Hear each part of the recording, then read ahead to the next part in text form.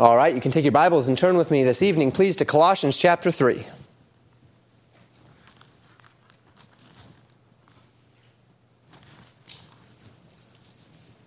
This morning in our time together, we contemplated the foundational joy rooted in the gift of grace received by faith in the finished work of Jesus Christ. And we took the time necessary to remind ourselves that grace is a free gift. It's accompanied by no obligation or merit or worth or effort on our part. If it did, then it would not be a gift. It would not be grace. It would be a merit-based transaction. So that the things which I receive, I would be receiving as compensation, as the payment of a debt, not as a gift. So then we're saved by the one who was delivered for our offenses and raised for our justification. That's Romans 4:25. That's what we talked about this morning. And of course, there is so much more. And by the way, as I mentioned, next week, this time, this place, we'll be talking quite a bit more about grace. Remember, we started part 1 of grace, recognizing the superiority of grace last week. This week we're on resurrection. Next week we're back into grace again and talking about the definition of grace, understanding exactly what grace is and why we understand it to be what we say it is. As I was just saying, though, there's so much that could be said about the resurrection and its significance to the believer. I mentioned this morning just in passing, and in one sense we'll do the same this evening, that the reality of Jesus' resurrection is not just the reality of salvation from sin, being born again, being justified, imputed righteousness. It's also the hope of the resurrection. It's the hope of that which is to come. Because Jesus rose from the dead, so too we can rest assured that those who follow him will also experience a resurrection unto life. So Paul would say in 1 Corinthians 15, 53 and 54, "For this corruptible must put on incorruption, and this mortal must put on immortality. So when this corruptible shall have put on incorruption, and this mortal shall have put on immortality, then shall be brought to pass the saying that is written, death is swallowed up in victory." The corruption of our flesh will give way to the incorruption of the resurrection. Jesus being the first to rise from the dead, but certainly not the last to rise from the dead into this eternal life. Not the first to be risen from the dead, but the first to rise into eternal life, right? Into the resurrection. And we know this to be true. This evening, I want to take things in a different direction even than this as it relates to the resurrection. And there are a couple of different passages that we could go to in order to establish this idea. This morning we were in Romans 3 and 4. We could go to Romans 7 and 8 and establish this principle this evening. But instead I'd like to explore the concepts from Colossians chapters 2 and 3. The epistles of Ephesians and Colossians are very similar. They follow a structure that is actually not just similar among each other, but is very typical of most Pauline epistles, especially those directed toward churches as opposed to personal letters such as Timothy and Titus. The structure of Paul and of his writings typically follows a pattern. He begins by teaching doctrine, truths, simply stating truths. As a matter of fact, this is the pattern that I have generally used throughout the years as a template. I've been a little bit more flexible in more recent years as it relates to this. You used to see, and you don't see anymore as often, but you used to see on these slides on the top, it would say understand or apply. And that came from this idea where the first thing that I'm going to do is I'm going to teach you the nitty-gritty of what the text says, and then we'll fall into application of what this means to us. And I still do that somewhat regularly as it relates to that structure. And I have drawn that structure from Paul, because that's how Paul wrote so many of his epistles. He began with teaching. And in Colossians, it's chapters 1 and 2. In Ephesians, it's chapters 1, 2, and 3. And he taught the truths of God, the doctrines of God. And then he would roll from teaching to, as it were, application. Still doctrine, of course, but it's from understanding to application. And that would be Colossians 3 and 4 and Ephesians 4 through 6. And that's the structure that we would typically see here. So in Colossians, as I mentioned, 1 and 2, chapters 1 and 2 are doctrine. The first two chapters, doctrinal in nature, teaching the theological truths that are rooted in the reality of Christ and of the relationship of the believer to Christ. And then the second two chapters, the final two chapters, are more practical in nature, teaching the implications of the truths which Paul has just taught. And of course, what we're going to focus on as our passage is Colossians 3, We're going to focus on the beginning of the practical, of the application idea. But in order for us to truly understand the practical, we need to at least have a grasp of the doctrine that underlies it. And if I were to sum up the teaching of Colossians chapters 1 and 2, and also, by the way, the general teaching of Ephesians 1 through 3, it would be our position in Christ. Where we stand before God because of what Christ has done for us. We stand before God holy, unblameable, and unreprovable in His sight by virtue of what Jesus did for us. But Colossians also carries an emphasis which is not as strong in Ephesians. Obviously, God did not give us two books that said the exact same thing, right? That wouldn't be very helpful to us. He gave us three Gospels that are very, very similar, but they all have decided differences that matter. And then Ephesians and Colossians are very similar, but they also have decided differences that matter. And Colossians, as Paul is writing to the church at Colossae, he's focusing upon the danger of false teachers that seek to tarnish the distinctives of Christian liberty. Now, we talked about this last week in this hour in Hebrews, talking about the superiority of grace to the law. And I mentioned in that time that there were a number of passages where Paul would speak to this outside of just Hebrews. And I talked about Romans, and we looked at Romans a little bit, and I talked about Galatians, and we looked at Galatians a little bit. And in fact, I even read Colossians, right? Because these speak to this very idea, and they speak to it quite heavily. So he compelled the hearers to fight against the temptation to rest their hearts upon traditions and customs at the expense of doctrines. And this is a great temptation for any believer, one which must be resisted. But with this resistance comes another temptation. With grace comes another temptation. And that temptation is that when I at once decouple myself from the fundamental compulsions of tradition and custom. So I do not feel as though I have to taste not, touch not, handle not, and all of the things that the law required, but that grace does not. When I recognize the liberty that I have in Christ, and I recognize what it means that I can live in this life of grace, I am then tempted to take these ideas and fall into a sort of Christian libertinism, where I fail to regard the importance of expectations at all, where I fall out of liberty and into license. In other words, when I start to understand the liberty that grace affords, it is easy to overextend my liberty and get into areas where I do not have liberty, but calling them liberty.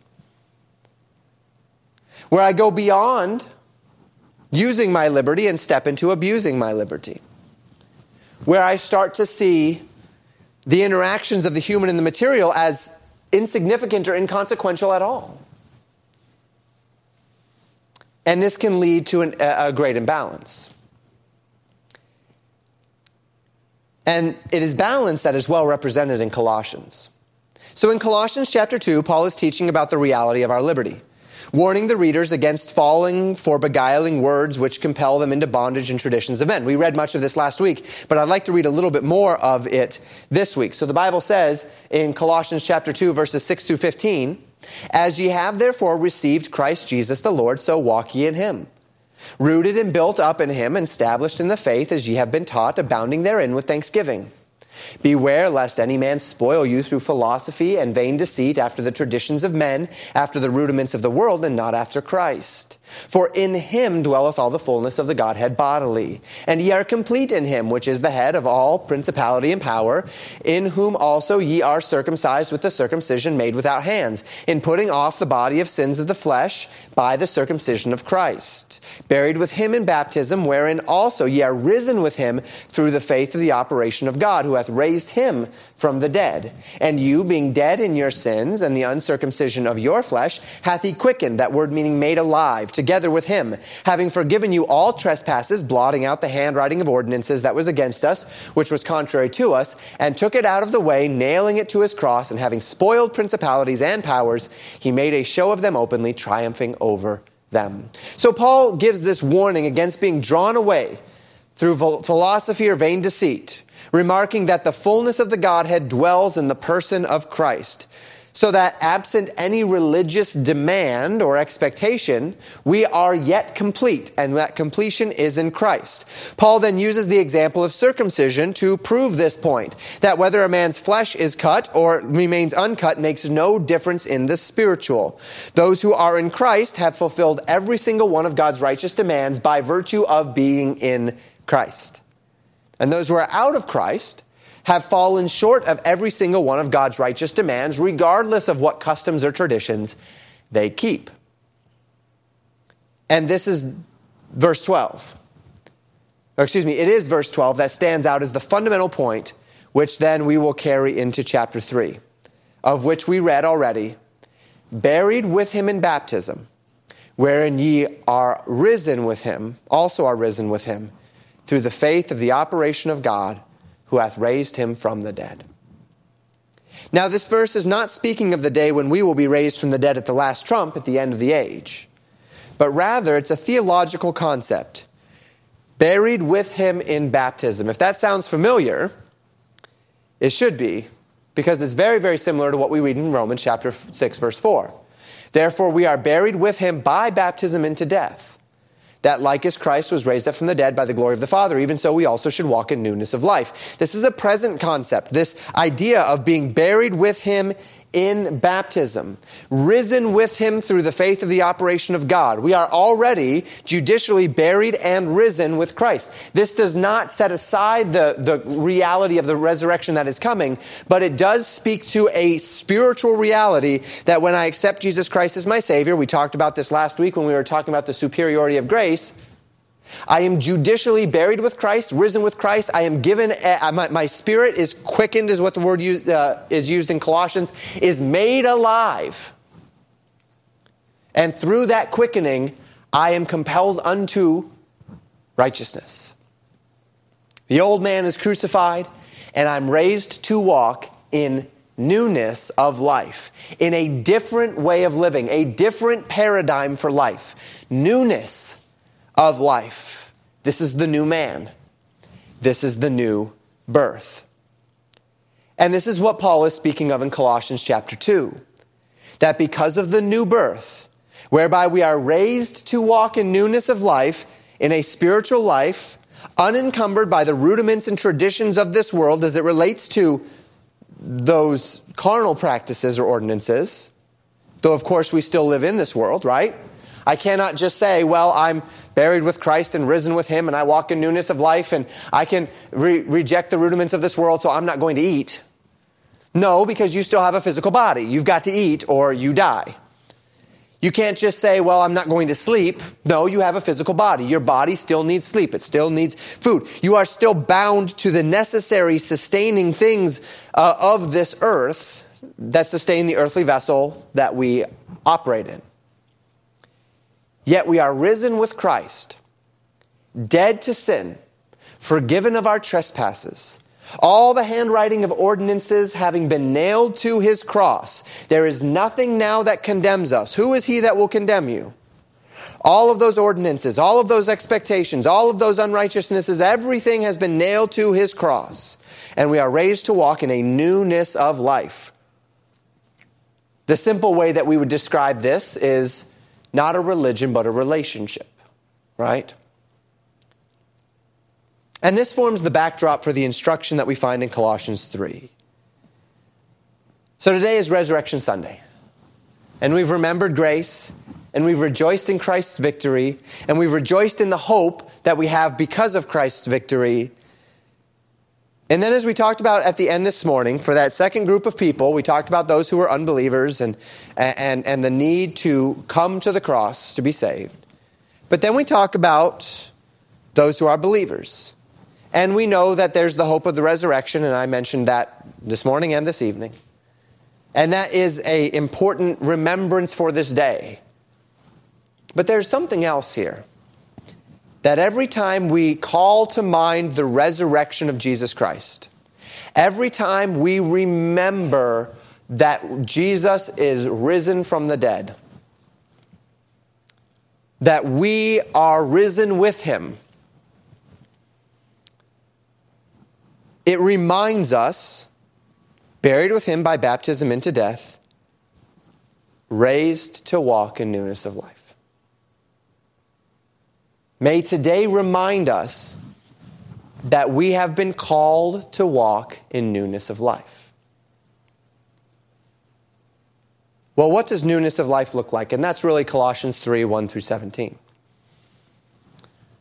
So Paul says this as he gets into application. If ye then be risen with Christ, Colossians 3, 1 and 2, seek those things which are above, where Christ sitteth at the right hand of God. Set your affections on things above, not on things in the earth.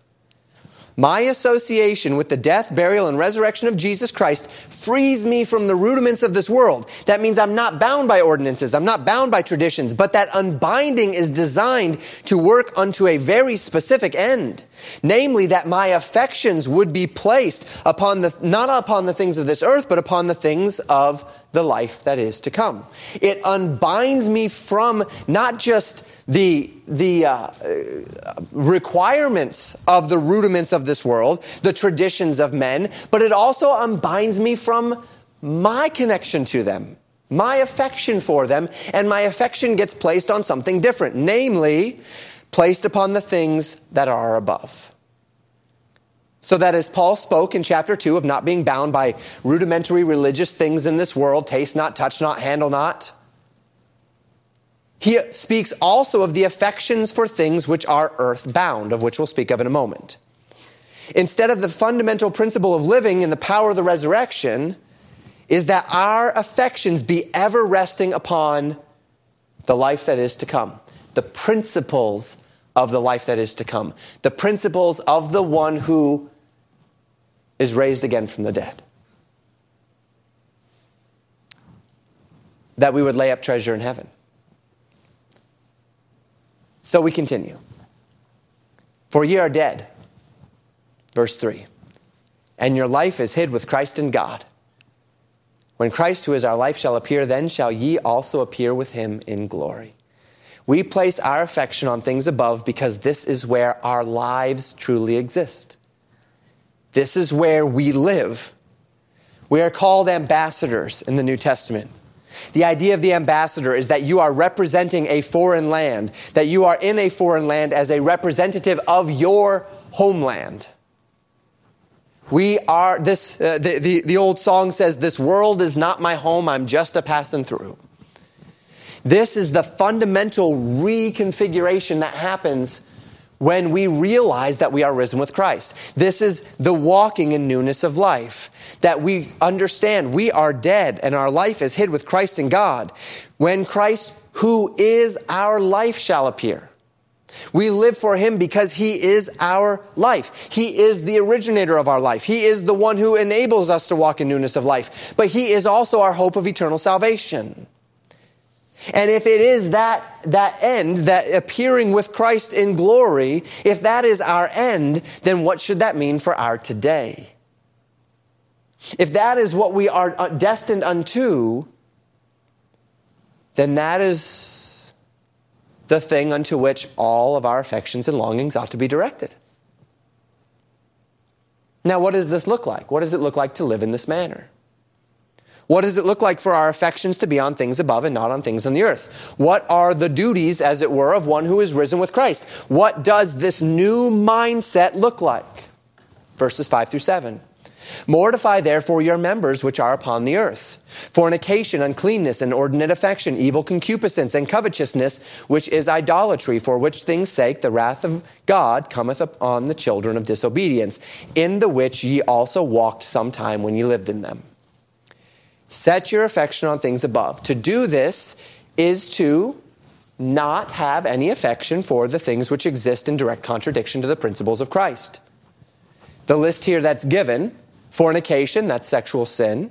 Uncleanness, this is impurity, the general word for impurity. These are very generalized terms here. Paul is not getting into the nitty-gritty. He's using generalized terms. Sexual immorality is one of those terms. There's a great deal of things that fall under that.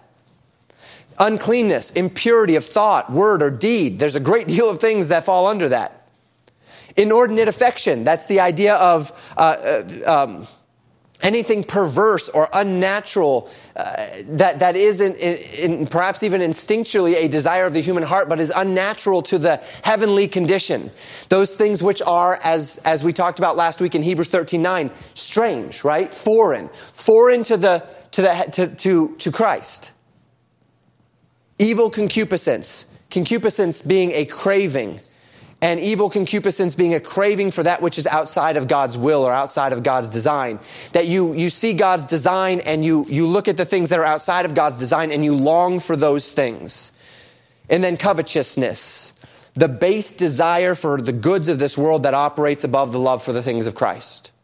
And all of these are basically the base desires of the flesh versus the base desires of the Spirit. I was talking with Junior after the service today, and he was mentioning some things about adulthood. And he was saying how he has been told by adults that as you get older, you don't want to stay up till all hours of the night anymore, and you don't want to eat a bunch of junk food, and that these things are no longer things that are desirable for those who become adults. And he said, but that doesn't really make sense to me, because he says, as I am making this transition from childhood into adulthood, those things that were those base desires of childhood, I still am all about those things, and those things sound good to me. And it seems like that would be the same way with adulthood, where those base desires, right? Stay up all night, stay up till 2 a.m, eat a bunch of junk food, are still there. And I said, well, in one sense, you're correct. It is not necessarily that as you get older, that base fundamental desire to stay up all night and to eat a bunch of junk food goes away. I said, but what actually happens, the process of maturing that happens is this, that you have priority changes. That you have a family and you have a job and you have a house to keep up and you have all of these things, and you say, my desire to invest time in my family is worth more than me staying up all night and then not being able to invest in them. My desire to provide for my family is worth more than me staying up all night and being immature and irresponsible with my time. My desire to get to work and to be able to functionally do the job that I've been asked to do is more important to me. It's not necessarily that the base allure of staying up all night and eating a bunch of junk food goes away. It's that there are things that claim more of your loyalty and love than that. And so you say, I just don't want to do those things anymore because there are better things to do. It's the same with eating a bunch of junk food. It's not as if none of us wants to eat junk food, but you say the cost of eating junk food is not worth, the price of eating it is not worth eating it. Whether that's health problems or long-term health problems or whatever it might be, it's not worth it. And so it's not that you don't want to in the same way you've always wanted to. It's that you want something else more. And I told him, I said, this is very, very similar to the Christian life. It is not that when you accept Jesus Christ as your Savior, the base human desires unto the things that we read here, fornication, uncleanness, inordinate affection, concupiscence, and covetousness, which is idolatry, it's not as if those things necessarily go away, but rather it is that when you weigh them against the spiritual, when you see them in light of what you have in Christ, and you recognize as you mature that what you have in Christ, that what Christ offers by grace through faith, that the rewards of grace are so much greater, and that the responsibilities are so much heavier upon one who is enlightened to the responsibilities of grace. You see those things and you say, I cannot waste my time in sin. I have no time for this. I have no will for this because I don't have a will for the consequences of it. I cannot lose my family to sin. I cannot lose myself to sin. I cannot lose the relationships I have to sin. Sin always takes more than it says it will take. It always brings you farther than it says it will. It is devastating. And when you're in Christ, you can see that and you say it's not worth it. So your affection, it's not as if the base desire of the flesh goes away, but rather your affections turn to the things that are above because you see those things in every way, shape, and form as superior. And that's the idea of Colossians 3. Little did he know that he was going to give me an illustration this morning for tonight's sermon. But that's the idea of Colossians 3. That is the basic idea. These very natural human emotions, things in which Paul says the unbeliever walks and lives. The unbeliever lives in this place.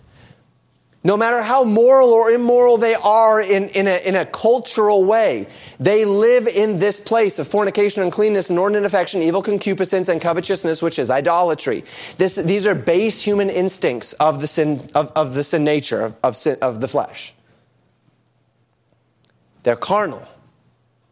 They exist in fundamental contradiction to the principles of Christ. And if you indeed are risen with Christ, and you see what you have in Christ, will seek those things. Why? Well, because the wrath of God comes upon the children of disobedience for those things. Now, this is not a threat. The wrath of God is not going to fall on you if you're a believer. How do I know that? Because Christ took that on the cross.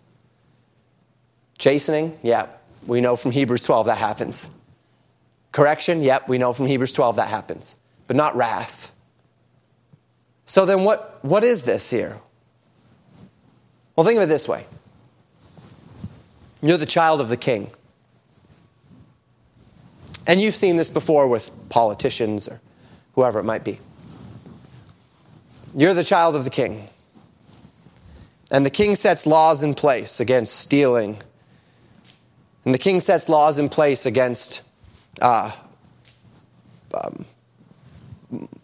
laundering and against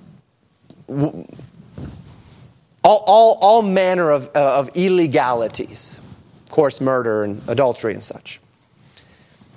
And the king is angry at those who do such things, and they stand before him in judgment, and he passes judgment upon them, and he gives them tremendous consequences for their wrongs. And you, as the child of the king, are looking at the opportunities that lay before you. And you have opportunities to steal.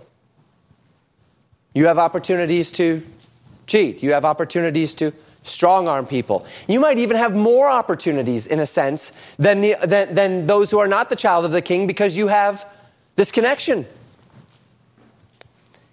And so you have all of these possibilities at your disposal, but you say, wait a minute. These are the very things that the wrath of my Father comes down upon these others for. How could I possibly shame my Father, shame my name, shame my position? How could I possibly pursue these things for which the wrath of my Father comes down on all of these others for? That's the idea. If these are the things for which the wrath of God falls upon the children of disobedience, if these are the things that I used to walk in before I was a believer, but when Christ redeemed me, He redeemed me out of these things, then why would I possibly go back to them? Why would I possibly live in them? How could I in any way, shape, or form feel them to be superior? That's another conversation Joel and I had this morning. It wasn't Junior this time. Where we said, how is it possible that anyone does not see the superiority of this system, right? And we know that narrow is the way that leads to life, and few there be that find it. That wide is the way that leads to damnation. Many there be that go in thereat. And we know that very few, relatively speaking, will receive this way. But then you say, how is that possible? Because it's such a superior way. And if you have seen that, and you know it to be such a superior way, then why would you fall back into the principles for which things' sake the wrath of God comes upon the children of disobedience? Why would you fall back into the principles in which you walked before you realized what you had through Christ?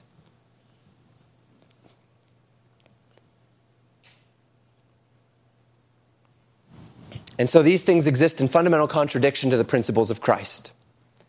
As believers, those who are dead to this world and risen with Christ, it's our privilege not only to set aside the rudiments of the world as it relates to the religious demands on our lives in order to incur favor with God, but also set aside the rudiments of this world as it relates to the carnal allures upon our lives and bodies. But notice where this mortification comes from. Not from a deep capacity to discipline myself into denying what I love, but as I've said, a transition of what I love so that I no longer love those things that are rooted in this world and I instead love the things which are above. That's the Christian life. The Christian life is not about you denying yourself everything that you like and disciplining yourself to not do the things you really want to do. The Christian life is a process of growth. And notice I say it that way, it's a process of growth. Is all of this going to go away in one day? Are you just going to wake up one day and be sinlessly perfect? Well, you're not going to wake up and be sinlessly perfect until you awake in glory. The Christian life, like any other process, is a process. It's a growth. It's a journey. You've got to grow. But the trajectory of this growth is that you are falling out of love with the rudiments of this world and in love with the things of the world that are to come. You are transitioning your loyalties away from the things of this earth and toward the things which are above. And this doesn't mean you won't crave the things of this world, because you still have this body of flesh. You're still subject to the fundamental flaws and the limitations and the compulsions of the earthly body. And that's going to, now let every meal be a reminder of that to you. That every time you get hungry and you have to sit down in order that you can fulfill that need for food, let that be a reminder to you that you still live in an earthly body. And that those cravings are not going to just go away. But like with food, where you say, though I have a craving for any number of foods, there's only certain foods I'm going to put into my body for certain reasons. Let that be a reminder to you as well. That our affections and desires and priorities ought to rest upon higher goals than just fulfilling cravings. Rest upon things which might even stand in fundamental contradiction to the carnal cravings and the priorities of the world around us.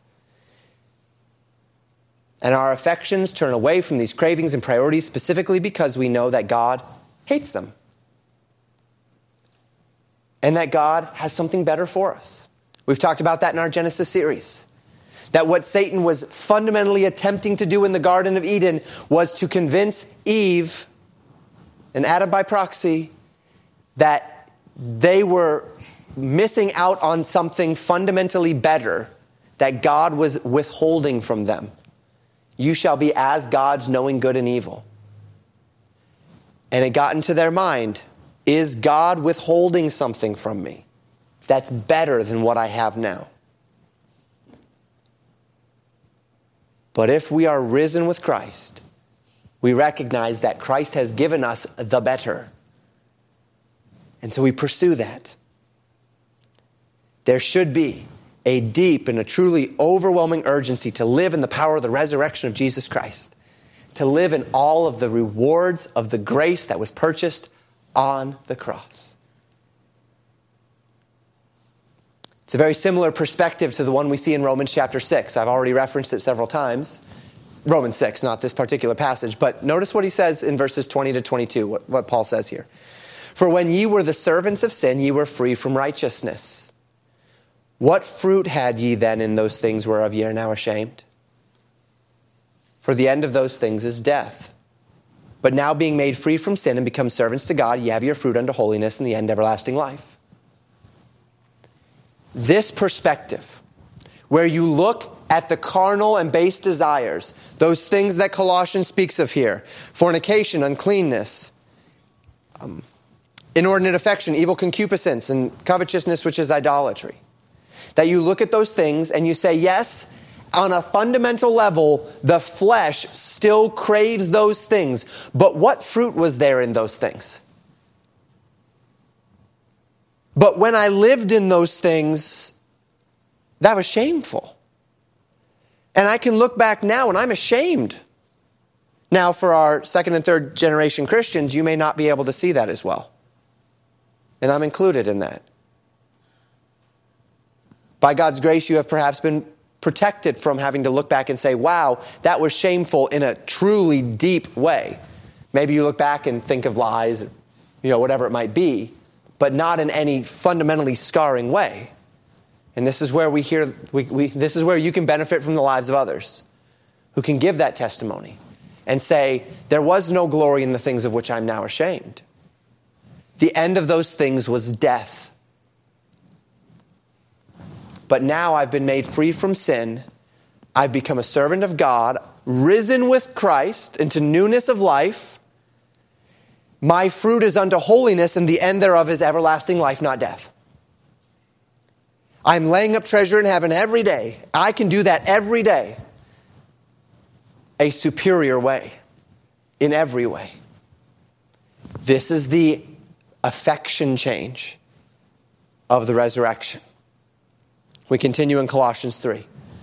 But now ye also put off all these: anger, wrath, malice, blasphemy, filthy communication out of your mouth. Lie not one to another, seeing that ye have put off the old man with his deeds, and have put on the new man, which is renewed in knowledge after the image of him that created him, where there is neither Greek nor Jew, circumcision nor uncircumcision, barbarian, Scythian, bond or free, but Christ is all and in all. So we see this command to continue, and we see the put off command here. We oftentimes call this in our circles the replacement principle. It's perhaps a little bit clearer in Ephesians, but we also see it here very clearly in Colossians. Remember that those two books are very similar. Put off what? Put off anger, wrath, malice, blasphemy, filthy communication, all of those things that come out of us that are based inside of us of those base anti-Christian, anti-grace instincts. That we would not lie to one another. We would stand in our integrity. Why? Because we've put off the old man. It's not because I'm going to get in trouble. It's not because it's simply the wrong thing to do. It's because I've put off the old man, and these are vestiges of the old man. Blasphemy, that's a vestige of the old man. Anger, that's a vestige of the old man. Filthy communication, that's a vestige of the old man. Get rid of that stuff. That's the old man. What fruit is there in that? The end of those things is death. Put it off. Shed it. Take it off. Seeing that you've put off the old man and you've put on the new man, a new man that is renewed after the image of him that created him. A new man that is being shaped in the image of Christ, that we are risen with him, buried with him by baptism into death, raised to walk in newness of life. This is Christ's life. Follow me, Christ said.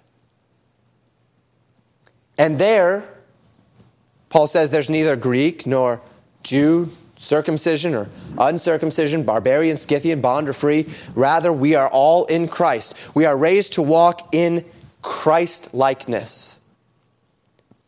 And this is where the unity of the church comes from. This is where the fellowship of the believer comes from. This is why you struggle having unity with carnal Christians. This is why you struggle having unity with unbelievers. Why? Because they're not walking the same direction you are. Because all of the barriers, the external barriers have been broken down. You and I don't see Jew and Gentile. You and I don't see circumcision and uncircumcision. All of those things don't matter at all in the Christian life. It doesn't matter the color of our skin. It doesn't matter our national origin. All of those things are externals, which are rooted only in this world and in this flesh.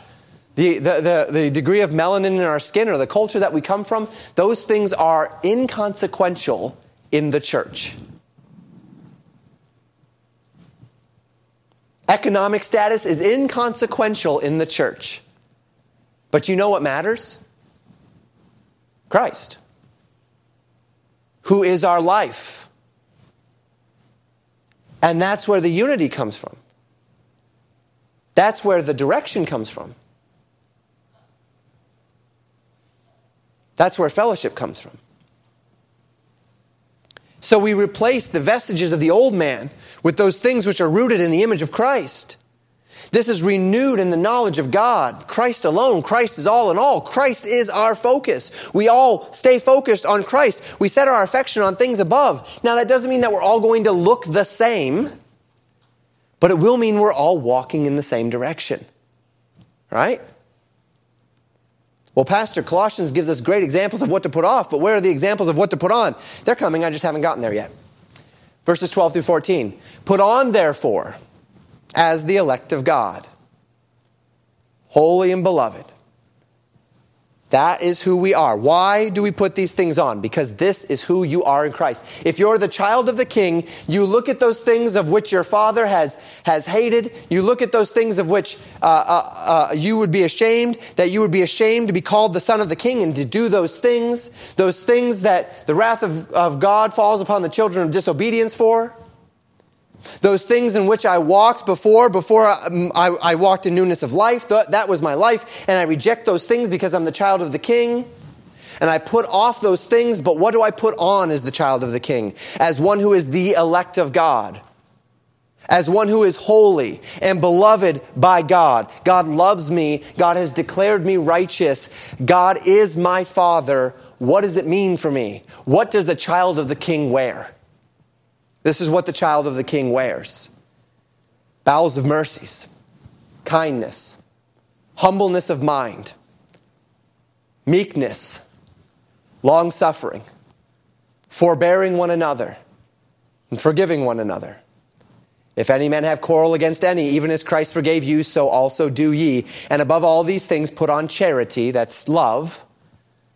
Not just giving things away, but the base word of love, which is the bond of perfectness, the thing that holds all of that which is right together. The thing which keeps all of what you're going to put on. It's love. 1 Corinthians 13 makes that very plain, right? Now by these three, faith, hope, charity, but the greatest of these is charity. So instead of lying, speak the truth. Put off the lies, put on the truth. Stand in your integrity. Say what's right, do what's right. Instead of persistent anger, live in reconciliation with man. Instead of stealing, work so that you can give. Instead of tearing down with your speech, build people up. Be kind rather than unkind. Be patient rather than impatient. Be forgiving rather than unforgiving. Because this is what it means to walk in newness of life. Your affections ought to be drawn toward those things. Not because if you don't, the wrath of God will fall on you. Nope, the wrath of God already fell on Jesus. Not because you have to, but because this is the superior way. Because you're the child of the King. Because you're risen with Christ. What glory is there in those things of which you're now ashamed? There's none. The vestiges of the old man, get rid of them. You're risen with Christ. Walk in newness of life. Submission to the Spirit of God means we set our affections on those things which reflect the fundamental contrast with that which is carnal. The opposite of lust is contentment. The opposite of violence is peace. The opposite of lies is truth. The opposite of dishonesty is honesty. The opposite of selfishness is selflessness. Those are the things of Christ. And so we place our affection on those things which bear the nearest reflection to the person of Christ. Because our affection is on Christ, who was delivered for our offenses and who was raised for our justification. And we do this with the greatest loyalty, the bond of the complete man, determined love. Love for the brethren, 1 John 3:14. Love for your neighbor, Matthew 19:19. Love for your enemies, Luke 6:27. So we finish our passage today, 15 through 17. And let the peace of God rule in your hearts, to the which also ye are called in one body, and be ye thankful. Let the word of Christ dwell in you richly, in all wisdom, teaching and admonishing one another in psalms and hymns and spiritual songs, singing with grace in your heart to the Lord. And whatsoever ye do in word or deed, do all in the name of the Lord Jesus, giving thanks to God and the Father by him. If ye be risen with Christ, seek those things which are above. Set your affections on things above. And as you do, you're mortifying the deeds of the flesh. You're putting off the old man. You're putting on the new man. You don't do this alone, though. We do this together. The peace of God rules in our hearts. We talked about this morning as well from Romans chapter 5, verses 1 and 2. That we have peace with God through our Lord Jesus Christ. As the peace of God rules in our heart, as we have been called in one body, and we live thankful lives. The word of Christ dwells in us richly, in all wisdom. We teach, we admonish one another, songs and hymns and spiritual songs. We sing together with grace in our hearts to the Lord. And in everything that we do, whether it's in word or in deed, and this is the idea, this is the fundamental perspective. If we want to say, okay, Pastor, what am I supposed to do? Well, you've got the put off and the put on list. Yeah, that's a pretty small list, Pastor. There's got to be more to that. Well, in one sense, yes. In one sense, that's not a list. They're just examples. What is the list? The list is this. Do everything in the name of Jesus. Can you do it in the name of Jesus? Can you live the way you're living? Can you put your affection on the things you have the affections on? Can you prioritize what you're prioritizing? Can you say what you're saying? Can you think what you're thinking? Can you do what you're doing? Can you watch what you're watching? Can you listen to what you're listening to? Can you do it in the name of Jesus? Giving thanks to God and the Father by him. Where is your affection? Allow the word of God to dwell in you richly. Speak of it, sing of it, study it, live it. So that all things that we do are in the name of Jesus Christ.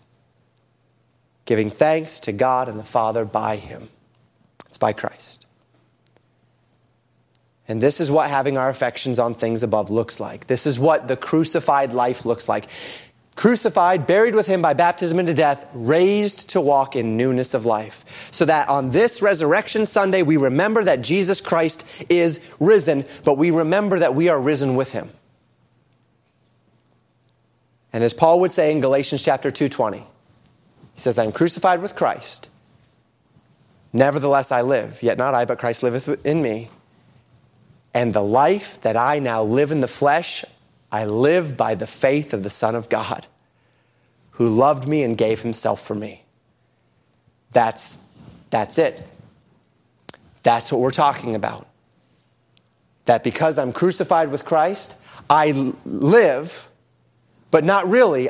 Christ lives in me, who is my all in all. So the life that I live in this flesh, I live, as Colossians would say it, in the name of the Lord Jesus. As Galatians would say, I live by the faith of the Son of God. Why? Because he's the one who loved me enough to give himself for me. Mindset shift, Christian. We're not talking about you giving up everything you love. We're talking about what you love changing. We're talking about the better way. Walking a better path. Because we are risen with Christ, we set our affections on things above. We mortify the deeds of the flesh. We put on the deeds of Christ. We come together as the redeemed. We dwell richly in the word of Christ. We sing of it. We read of it. We exhort each other unto it. And so much the more as we see the day approaching. And through it, the peace of God rules in our hearts as we live lives which are risen with Christ. Until the day that Christ comes again and we're given those resurrected bodies until the day that the mortal puts off this mortality and is clothed in immortality, and then you don't have to worry about it anymore. Then the cravings go away. You don't have to live with those anymore. But until that day, we walk in newness of life. Thank you for listening to Pastor Jamin Wickler from Legacy Baptist Church in Buffalo, Minnesota. More information about Legacy Baptist Church and a library of sermons are available at www.legacybaptistchurch.net.